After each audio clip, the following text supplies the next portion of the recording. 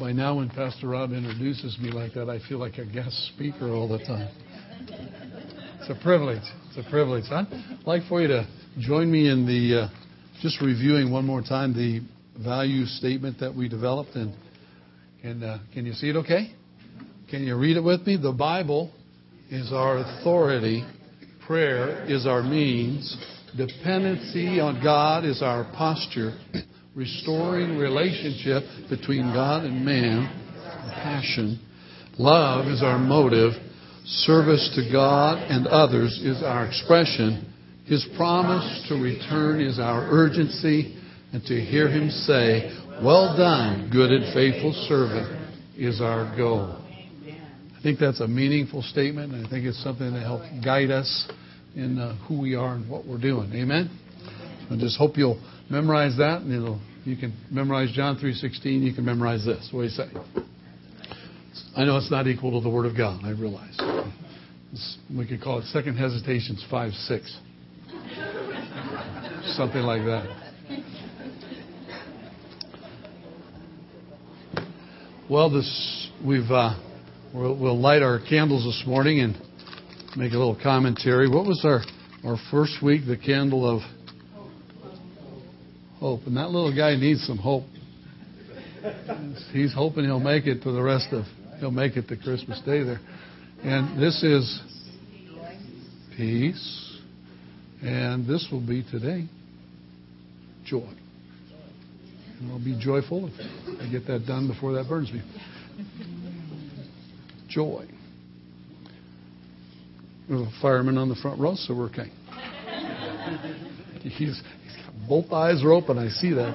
It's like candles in the church. A little dangerous. Joy. Luke chapter 2.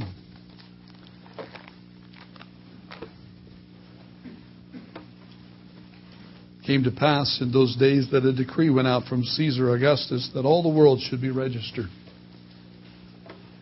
The census took place while Quirinius was governing Syria. So all went to be registered, everyone to his own city.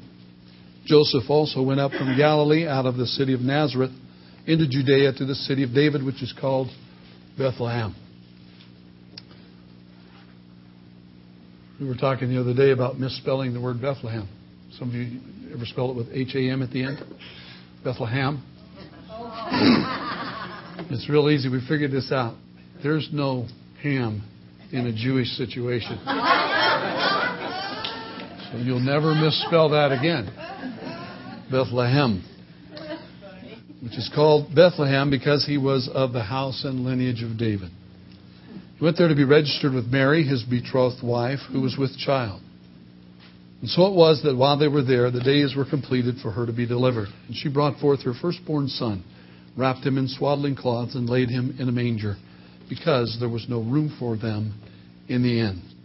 Verse 8, now there were in the same country shepherds living out in the fields, keeping watch over their flock by night. And behold, an angel of the Lord stood before them, and the glory of the Lord shone around them, and they were greatly afraid. Then the angel said to them, do not be afraid. I think this is a part of that message on peace, isn't it? Every time an angel shows up, people freak out, and the first thing said is, it's okay, be at peace. Don't be afraid, for behold, I bring you good tidings of great joy, which will be to all people. For there is born to you this day in the city of David a Savior, who is Christ the Lord. And this will be the sign to you. You will find a babe wrapped in swaddling cloths lying in a manger. And suddenly there was with the angel a multitude of the heavenly host, praising God and saying, glory to God in the highest, and on earth peace, goodwill toward men. And so it was, when the angels had gone away from them into heaven, that the shepherds said to one another, let us now go to Bethlehem and see this thing which has come to pass, which the Lord has made known to us. Significant. They didn't say the angel made known to us. They knew this was a message from God Himself, regardless of those who brought the message. And they came with haste and found Mary and Joseph and the babe lying in a manger. Now when they had seen Him, they made widely known the saying which was told them concerning this child. And all those who heard it marveled at those things which were told them by the shepherds. But Mary kept all these things and pondered them in her heart. Then the shepherds returned, glorifying and praising God for all the things which they had heard and seen, as it was told them. Joy. In verse 10, don't be afraid, for behold, I bring you good tidings of great joy, which will be to all people. Joy is the state of delight. It's a state of well-being. It results from knowing and serving God. There are a number of Greek and Hebrew words used in the Bible. The word joy is used about 150 times, and if we add in rejoice and rejoicing, we get up to about 200. They're synonymous with happiness. We do this in the English language. We have words that we use that are synonymous with joy: happiness, pleasure, delight, gladness, felicity, enjoyment. But joy stands apart from all of the other definitions in this: it is the fruit of being in right relationship with God. Real joy is a fruit, an outcropping of being in right relationship with God. It's distinct from, the Bible says it's distinct from pleasure. You know, the word for pleasure, we use a word, hedonism, right? Self-seeking, self-satisfying. A hedonist is a person that just lives to satisfy themselves. They're always looking for something to put on them, self-centered, absolutely pleasure-seeking. In 2 Timothy chapter 3, verse 4, Paul wrote, said, you know, at the end times they will be seeking pleasures for themselves, lovers of pleasure rather than lovers of God. And it's a wrong lifestyle. It's indicated to be an incorrect motivation. Something that will not bring a lasting peace in your life, always looking to heap it upon ourselves. Yeah, I bring that as kind of a flag this morning, a warning to us as believers. Let's not slide down the slippery slope of materialism or the things that are offered, you know, the stampedes on the day after Thanksgiving or the mobs on shopping days. And hold on to your hope. Hold on to your peace. And understand that joy comes from a distinct difference in living than just trying to satisfy yourself. Or, how many of you know it's just impossible to satisfy all the people in your family? You know, especially when it comes to shopping and everybody gets older and all the aunts and uncles show up and you think, man, this is going to cost us a fortune if we have to get everybody a present, right? And that's kind of the push that comes from the world. Smart families, as they adjust, they get older, they say, hey, you know, let's draw straws and swap one gift and figure out how to deal with 20 people and let's buy something for the kids. Let's bless the kids, right? And then the kids get a little older and we don't bless them anymore either. They're old enough to understand. You know, the preacher, he calls himself in Ecclesiastes, the author of Ecclesiastes, the preacher. Chapter 2, he writes, I took it upon myself. I was going to test myself, it says in the New King James, with mirth. Mirth is just trying to make yourself happy, right? So I'm going to test myself with mirth. And so I did all these things. He used the first 10 verses of chapter 2 in Ecclesiastes, writes all of the things he set out to do. And when he gets down to verse 10 and 11, he says, and I figured out it was a waste of my time. It was vanity. Because it didn't produce what I was looking for. Now, interesting, if you take time to look at that chapter, you'll see a number of really brilliant accomplishments. You know, I set out to build water courses and do all these things that were really beneficial to people around him. But the motive was wrong. It was a simple difference. My motive was to just make myself happy. And those things didn't make me happy. But they were accomplishments that could make other people blessed. And so just a shift in the motive could have been, I'm going to set out to do these wonderful things to bless others. And then I'm going to be in peace with God. I'm going to have hope in God. And I'm going to experience the joy of being in right relationship with my Creator and functioning in the office that He gave me to do. I'm the king. I'm the leader. I should be doing things to help others. Simple shift. from joy, away from hedonism, self-indulgence. 1 Timothy chapter 5, verse 6. This is a little rough, but let's throw it in. We like rough sometimes. Make a comparison. 1 Timothy 5, verse 6, it says, it's talking about widows. Verse 5 says, now she is really a widow and left alone. She trusts in God, continues in supplications and prayers night and day. But she who lives in pleasure, this is that same word, hedonism, indulgence, self-centeredness. She who lives in that is dead while she lives. There's the problem of a self-centered lifestyle. You're among the walking dead. You're trying and trying and trying to satisfy self or others, and it's an empty task. In fact, it can enslave you. You can get used to it and get into the cycle of trying and trying and trying, never achieving, but you get stuck in it. Titus chapter 3, verse 3 says, we ourselves were also once foolish, disobedient, deceived, serving various lusts and pleasures, living in malice and envy, hateful and hating one another. We used to be involved, he says. Paul's writing to Titus. We used to do these things. We were serving those various lusts and hedonistic pleasures. Anybody want to agree with me that we used to live that way? But when the kindness and love of God our Savior toward man appear, things changed. That's a shortened version. Things changed. When Christ came into our life, we realized, like Him, that Jesus came to serve, not to be served. Isn't that what it says about our Savior? Jesus demonstrated for us, John chapter 13, washing the disciples' feet. Hey, do you know what I've done to you?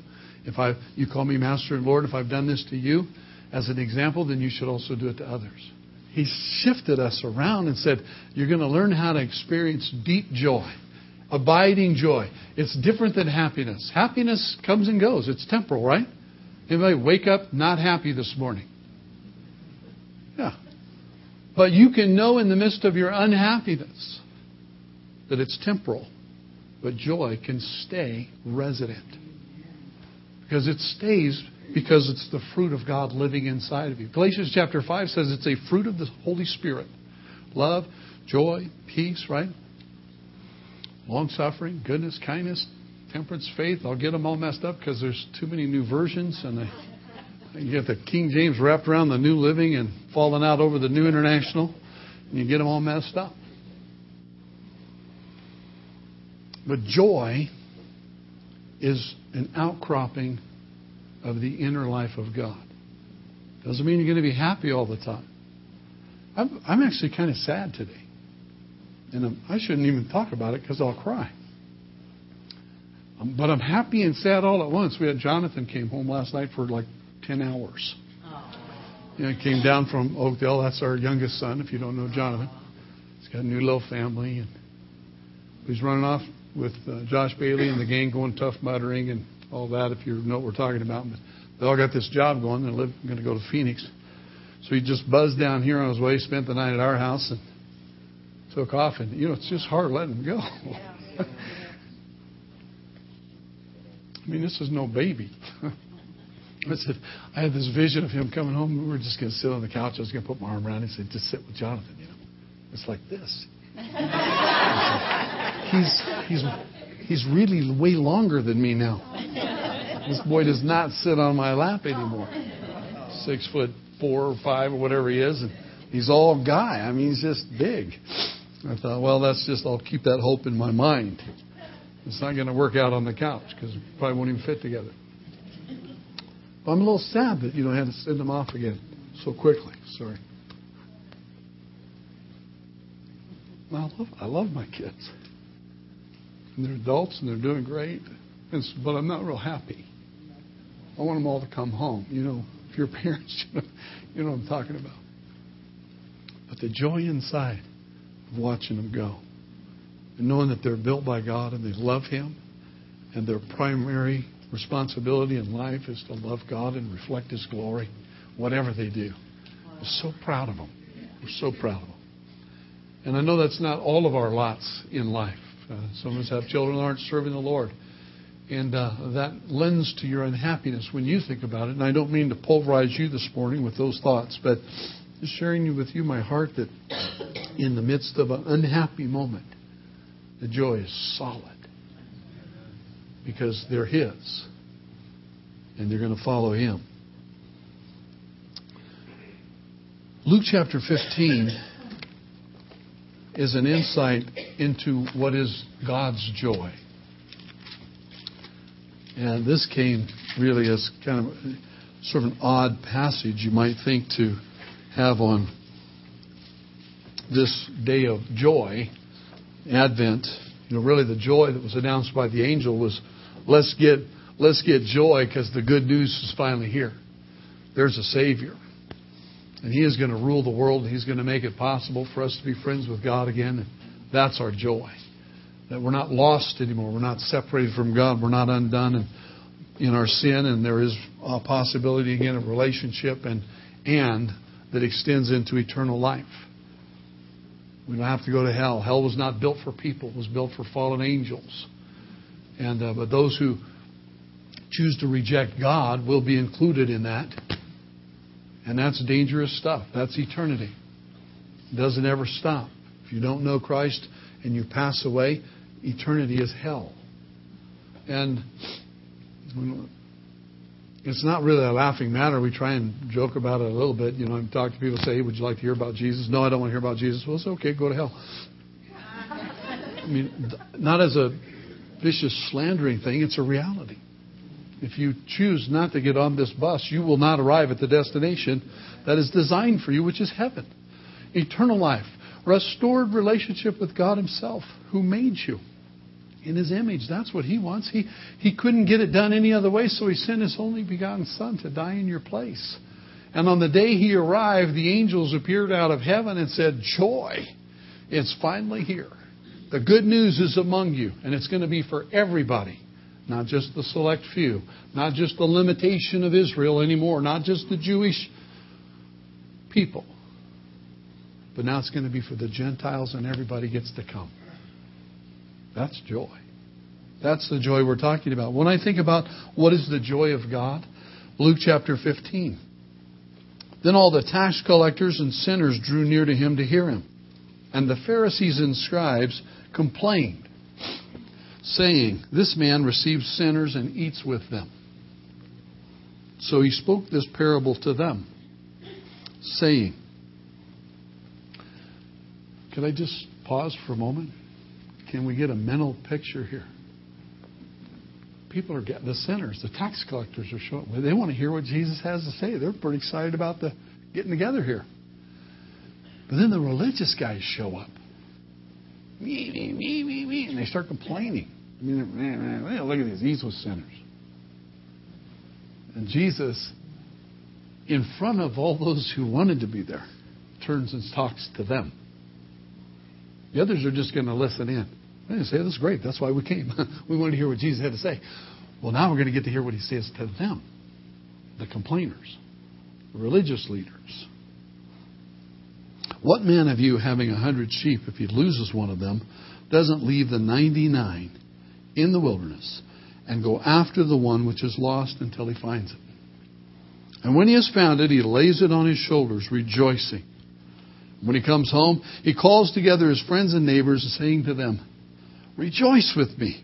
I found my sheep which was lost.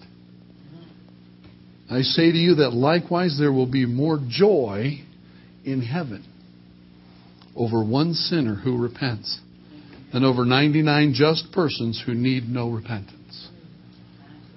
I think of joy at this season. What's God's joy? When somebody comes home.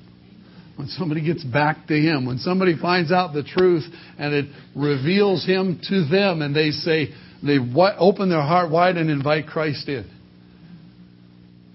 This is what Jesus says. This is God's joy. The next one. Or what woman having 10 silver coins, if she loses one coin, does not light a lamp, sweep the house, and search carefully until she finds it? And when she has found it, she calls her friends and neighbors together, saying, Rejoice with me, for I found the piece which I lost. Likewise, I say to you, there's joy in the presence of the angels of God over one sinner who repents.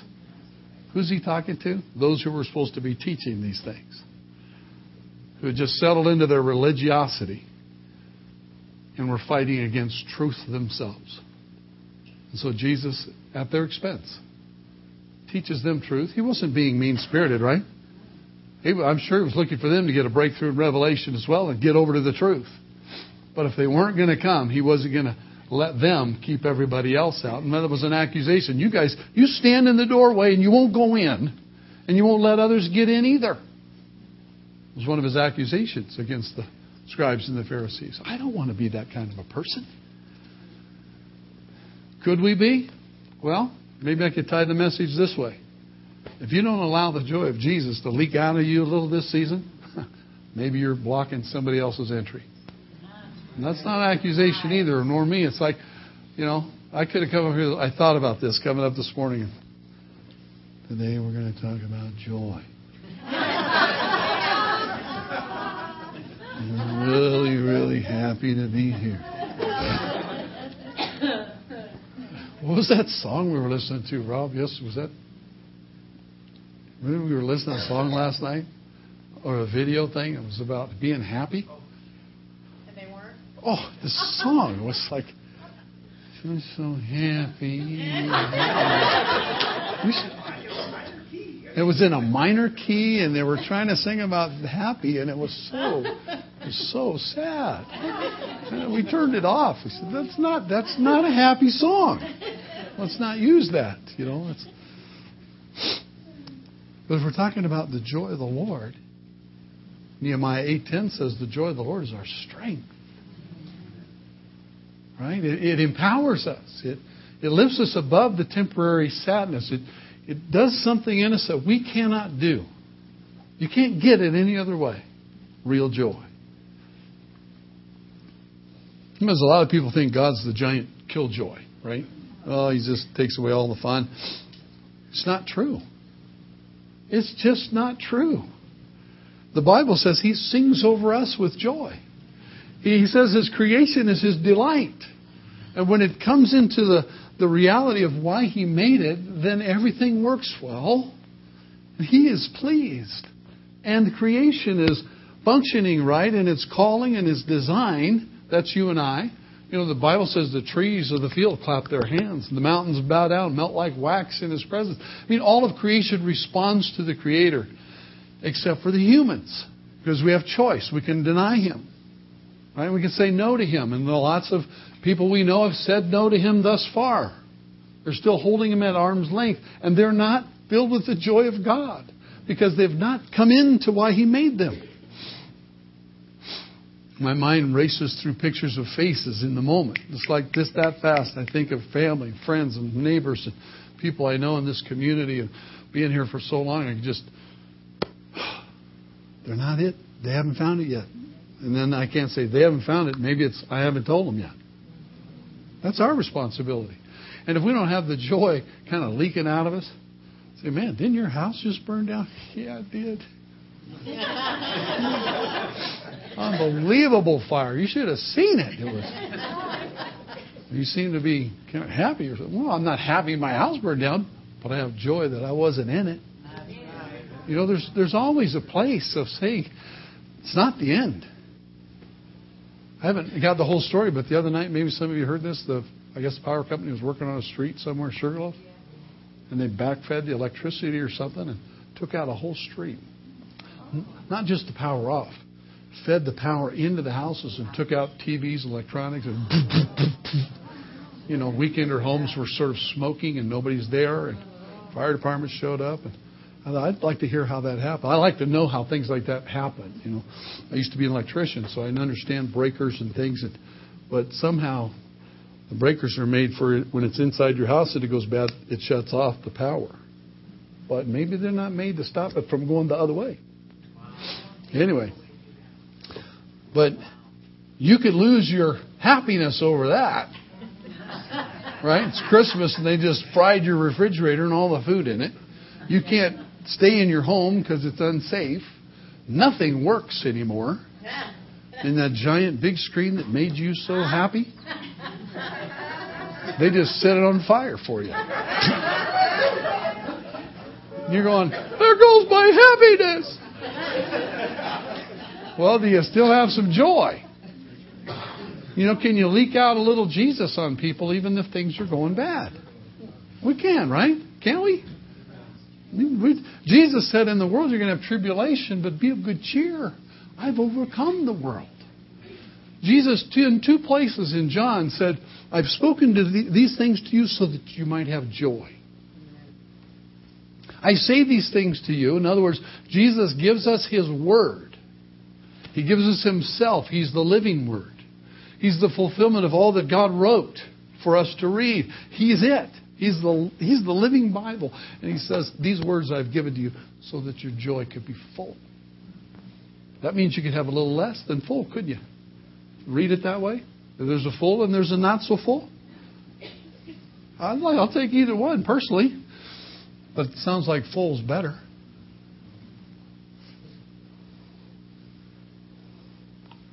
The last part of Luke chapter 15 is the long story, which we won't read. Most of us are familiar with it, I think. The story of the prodigal son. Father's got 2 sons. One wants to go, give me my inheritance, I'm out of here. Spends it on, the Bible actually says, loose living. Loose living, just buying dinner for everybody and partying. The crazy thing was he left his hometown to do that. So it wasn't like he had a circle of friends where he went. He just picked up on the neighbors, whoever's out at the bar or whatever, and just spent his money on them. When it was all gone, he was left penniless. And then a famine set in right then. And so he hired himself out to some guy, local guy, who put him in charge of feeding pigs. Think about it. Good Jewish boy. There's no ham in Bethlehem. Feed the pigs. I don't know. It just doesn't seem to be the place the guy ought to be. And he's slopping the pigs with all these pods, the Bible says, and he's thinking, I wouldn't mind eating this myself, but they won't give me any. And his mind goes back to his father. Man, even my dad's servants got it better than this. I know what I'm going to do. I'm going to go back to my house. I'm going to say to my father, I'm sorry. I was wrong. I'd just like to work as one of your hired servants if you'll have me back. So he sets out for home. And I love the way this parable lands for us. It says the father sees him afar off. Probably sees him before the son sees his dad. Wow. His dad, we get the feeling and the picture that his dad runs to him. Grabs him. It's like I grabbed Jonathan last night. He's not a prodigal, but he grabs his son. And as his son's saying, Father, forgive me, I'm such a fool. I traded in the joy for happiness. Happiness spun out. I need the joy back. I need the joy of being your son. I'd just be happy to work it right alongside all the other hired hands. And he says, that's not going to be the case here. And he's yelling at his servants, get the robe. Get a good one. Get a ring to put on his finger. Get him some new sandals here for his feet. All the things that would bespeak of welcome. Get him one of each. And while you're going, kill the fatted calf. We're going to have us a celebration. Now, here's classic. I can't pass this up. It's just, I can't. I have no self-discipline on this next point. I have to ask the question, who was saddest when he came home? The other son, the other son, the other son, the other son? No. The fatted calf.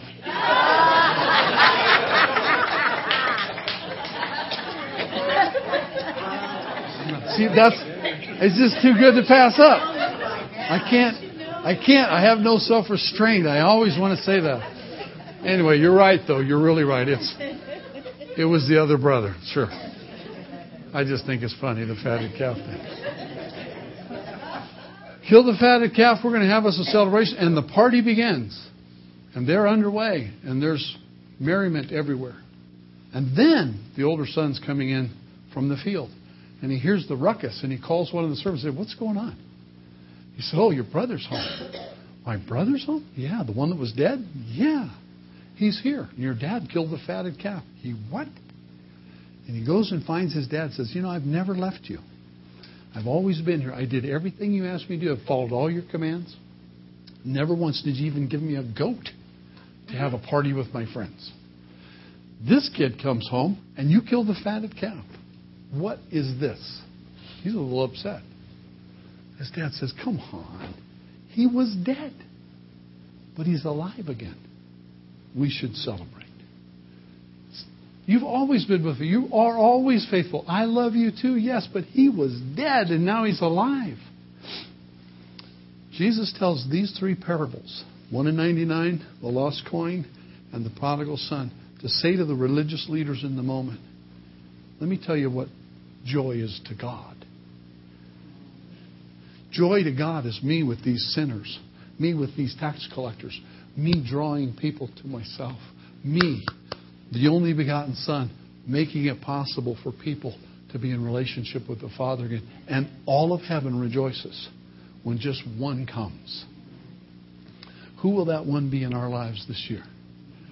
Who will be that one that we're praying for by name and by purpose? God, push back the blinders, push back the enemy, intercede for them so that they can get a revelation when they're walking through the mall following a hedonistic lifestyle, because that's what the world demands of them. And their family wants it. And everybody's clamoring for more stuff. And somewhere they're walking through in the disappointment of that. Because it is disappointing. It never fulfills. And in the disappointment of that moment, they might just get a glimpse or hear Silent Night in the background and say, maybe there's something else to all of this. And get broke through. And they'll be the rejoicing of heaven. I think there's another reason why all the angels rejoice when one comes to Christ. This is not biblical. It's extra biblical. I think that they're so busy all the time keeping these people alive. Right? How many of you have seen the moment when there was that angel that was so skinny somehow to keep your car apart from the other car at 60 or 70 miles an hour? He jumped in there and saved your life. I think they're working hard to keep people alive. And when they finally get saved, the angels go, phew, day off. Day off. Hallelujah. Man. Now if they die, they're in. It's good. Now when they go over the speed limit, we can step off the fenders. You don't think they do that, I suppose. My pastor told me that when I was driving him. He said, by the way, the angels are with you when you're driving. But they get off the fender when you go over the speed limit. That's a good picture to hold, So when I'm on the freeway and everybody's pushing, and I go, man, there's 70, 80. There's no angels in the neighborhood. They're like, above the freeway, flying up there. Luke 15, I think, really is probably the greatest picture of God's joy. And it's because people are coming home. Joy was all through the announcement of the birth of Jesus. In Luke chapter 1, verse 14,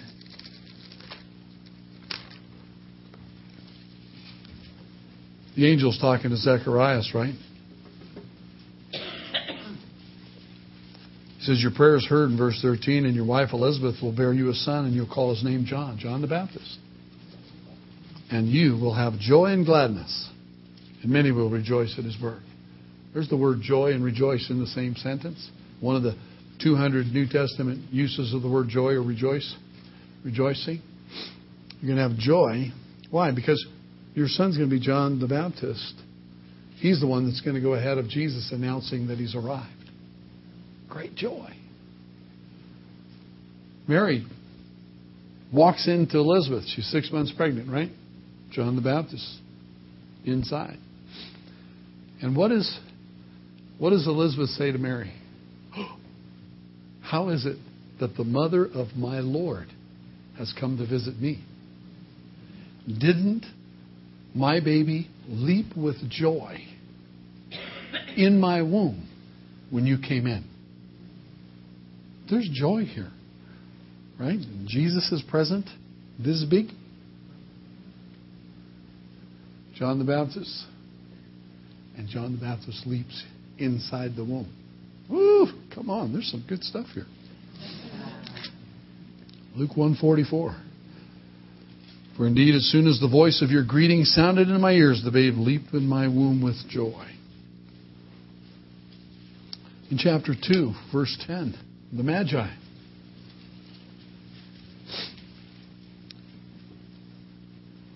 Or I'm sorry, I said I got the wrong one. The one we read about the shepherds.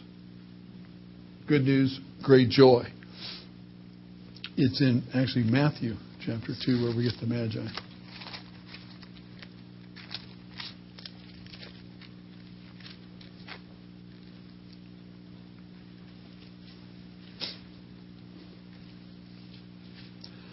I'll start in 9. It says, when they heard the king, Herod, right? They departed, and behold, the star which they had seen in the east went before them till it came and stood over where the young child was. When they saw the star, they rejoiced with exceedingly great joy. Everybody that's got some part to play in this birthing process of the Son of God has got a joy thing going on. I remember hearing the message, I think it was H.B. London. If you know H.B. London, was Jim Dobson's cousin. Pastor to pastors he was. He said, I pastored a lot of churches, and just about every church there's somebody that's a joy sucker. Now, I don't know any of you to be joy suckers. Okay? But sometimes there are people that can just drain it right out of you. Almost instantly, right? Hey, how you doing? And you think, why did I ask? Wrong question entirely. It's just a habit. I got to get rid of that habit when I'm with this person. Because they love to tell me, how's it going? And it's never going well. And you had joy moments ago, but by the time you're done, you're at least 3 quarts low. And you're looking for a filling station somewhere. Oh, man. They're joy suckers. You just don't ask them certain questions. You need to walk up to them and tell them how it's going. They need help. It's like the little boy looking up at the man and said, let's make him a pastor. Why not? Pastor, are you happy? Yes, son, I am. Why? He said, well, tell your face. Some people just, you can't tell.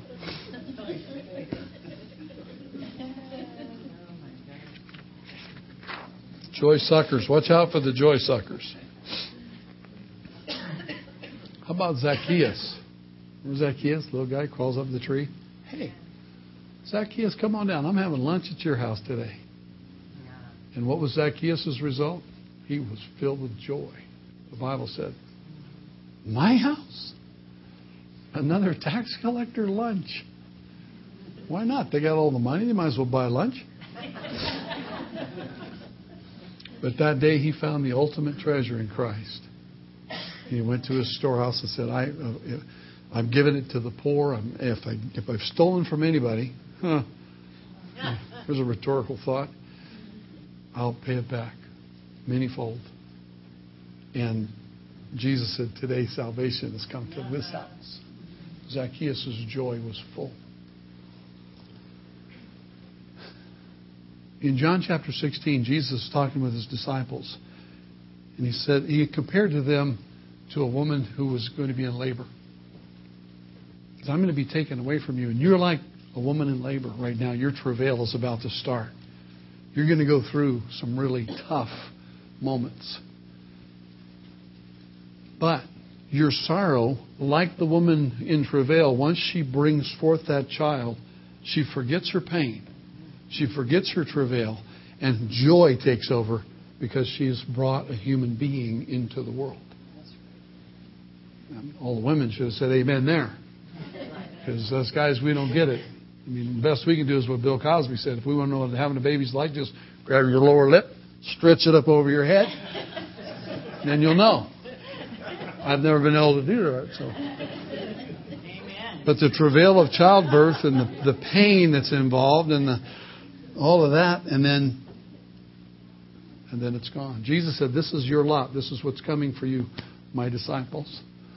You're going to go through that pain, but your pain is going to turn to joy. When did it turn to joy? On the resurrection. Jesus is alive from the dead. He's talking, he's eating, he's sharing with them 40 days on the earth. He leads them out, and he ascends right in front of them. In fact, Luke chapter 24.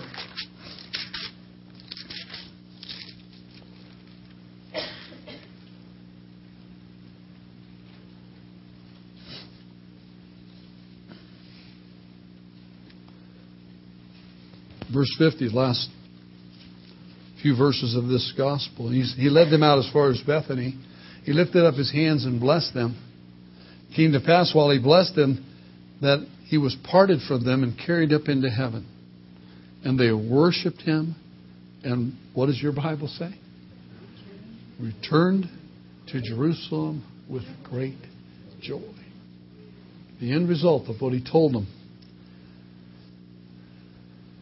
John chapter 16, had come to pass. You're travailing now. It's not going to be easy. But it will turn to joy. Imagine standing under the cross, the crucified Jesus, bleeding to death, gasping out his few last words.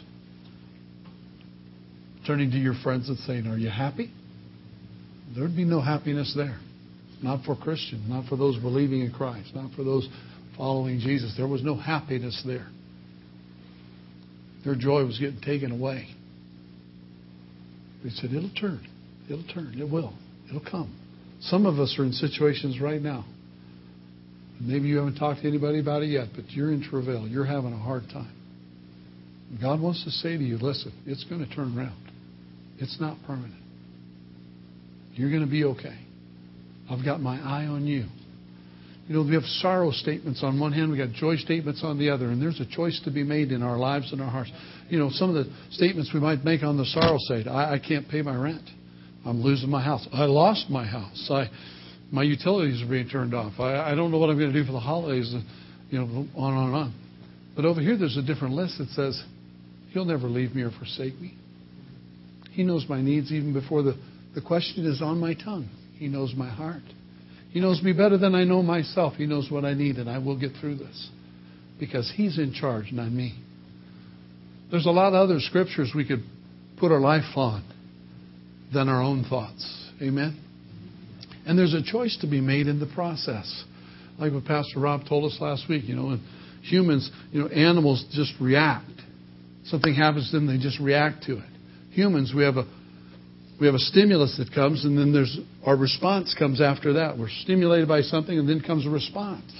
But in between those two things, there's a gap. And there's a decision to be made in that gap. This is the stimulus. My utilities were shutting off.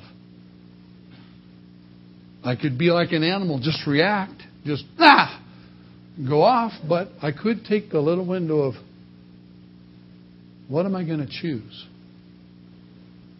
Think of what my response could be, and then make a response. Response is a thoughtful thing. Reaction's just knee-jerk, right? They're shutting off my power, my gas. I think I'll roast weenies in the fireplace. You know, there's a choice. Maybe your choice would be, hey, I could live with you. Which then would be stimulus for the next person. And they'd have a window to develop a response. Hey, well, let's pray about that. Maybe that's something God could do for us. Maybe you could live with me. Or body. It's a thought. I'm not suggesting we all move in tomorrow with one another, but Jesus, it said about Him, Hebrews chapter 12, was facing the cross.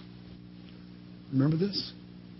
Who for the joy that was set before Him endured the cross, despising the shame. Stimulus, response. In the Garden of Gethsemane, there was a different story going on. Jesus is crying out to the Father, if there's another way for this to happen, I'd like to know about it, and maybe we could do that. But nevertheless, not my will be done, but yours. Well, Jesus, there's the choice. So I'll go. I will die in their place. I'll bear their sins. I'll take the sins of the entire humanity and let them kill me, because sin can't kill me, but their sins can kill me. I have no sin. He's sinless, the Bible says. But yours and my sins were laid on Him. And in that moment, this is my own theory. Again, extra biblical. Take it for what it's worth. It says that the sun went dark for hours. What has the power to blot out the sun? In my opinion, the sin of all mankind of all time, converging in one place at one time, would take out any light except for the light of God. And that's how I look at it. I go, of course it was dark. Every sin ever committed by any person ever showed up that day at the cross and took Jesus to death. Our sins killed Him. Another verse, I think Psalm 30, maybe around verse 6, I think, says that though weeping may endure for a night, joy comes in the morning. It was a long mourning for 3 days, but Jesus came out of the grave and joy came. Who for the joy set before Him. What's joy? It comes from being in right relationship with God. Jesus, being in right relationship with the Father, saw the cross and said, that's right relationship for me. That's what I'm called to do. That's who I am. I am the Lamb of God. I am the sacrifice that takes away the sins of the world. This is what I do. And this puts me in right relationship with the Father and the Holy Spirit. We're dwelling together in triune community. And this is my part. And so He did it. And that's why you can say, who for the joy set in front of Him endured the cross, despised the shame. Do I want to go there? No. Will I? Yes. These are instructional passages for us and how to live. This helps me. I hope it helps you.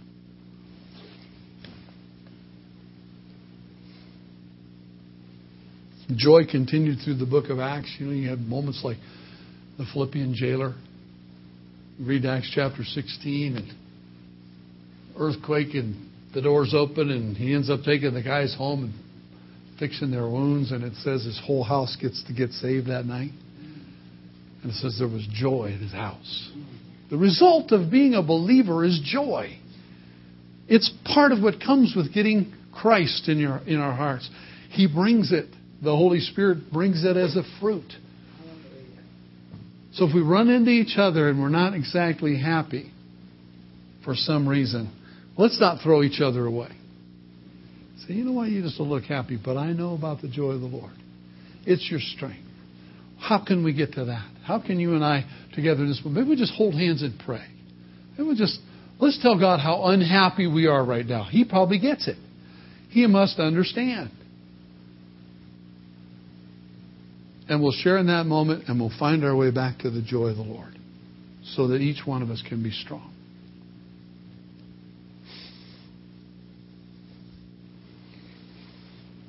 I think there is a proportional aspect to this that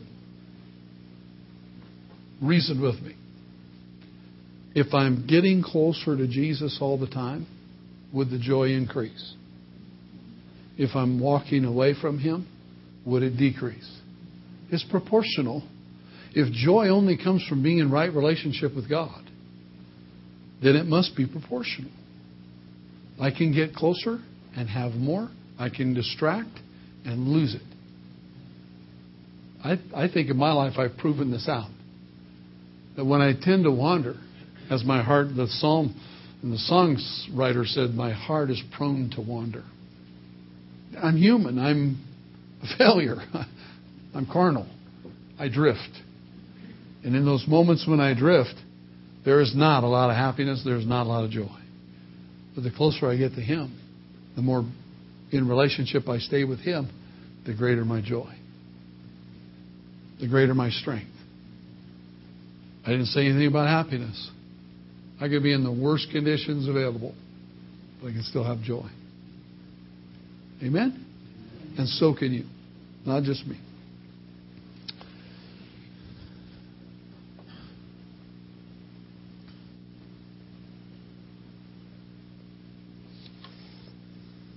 When one part of the body suffers, we all suffer. When one part's rejoicing, we all rejoice. When somebody's weeping, the Bible calls us to go and weep with them until they can rejoice again. There's a lot to this joy candle, I think, this moment of Advent. And let me just try to summarize and let's be done. The real joy announced by the angel and the heavenly hosts singing to those shepherds was this. There's good news today. The Savior has been born. The time has come. He has arrived. He's the Christ. He's the Messiah. Christ means He's the anointed one, singular. The one that everybody was looking for, the one. It wasn't going to be a bunch of them. One. And Jesus said, I am the way, the truth, and the life. No man comes to the Father unless He comes through me. It's singular. Today He's here. He's arrived. And here's the sign. You'll find Him in that little manger wrapped in swaddling cloth.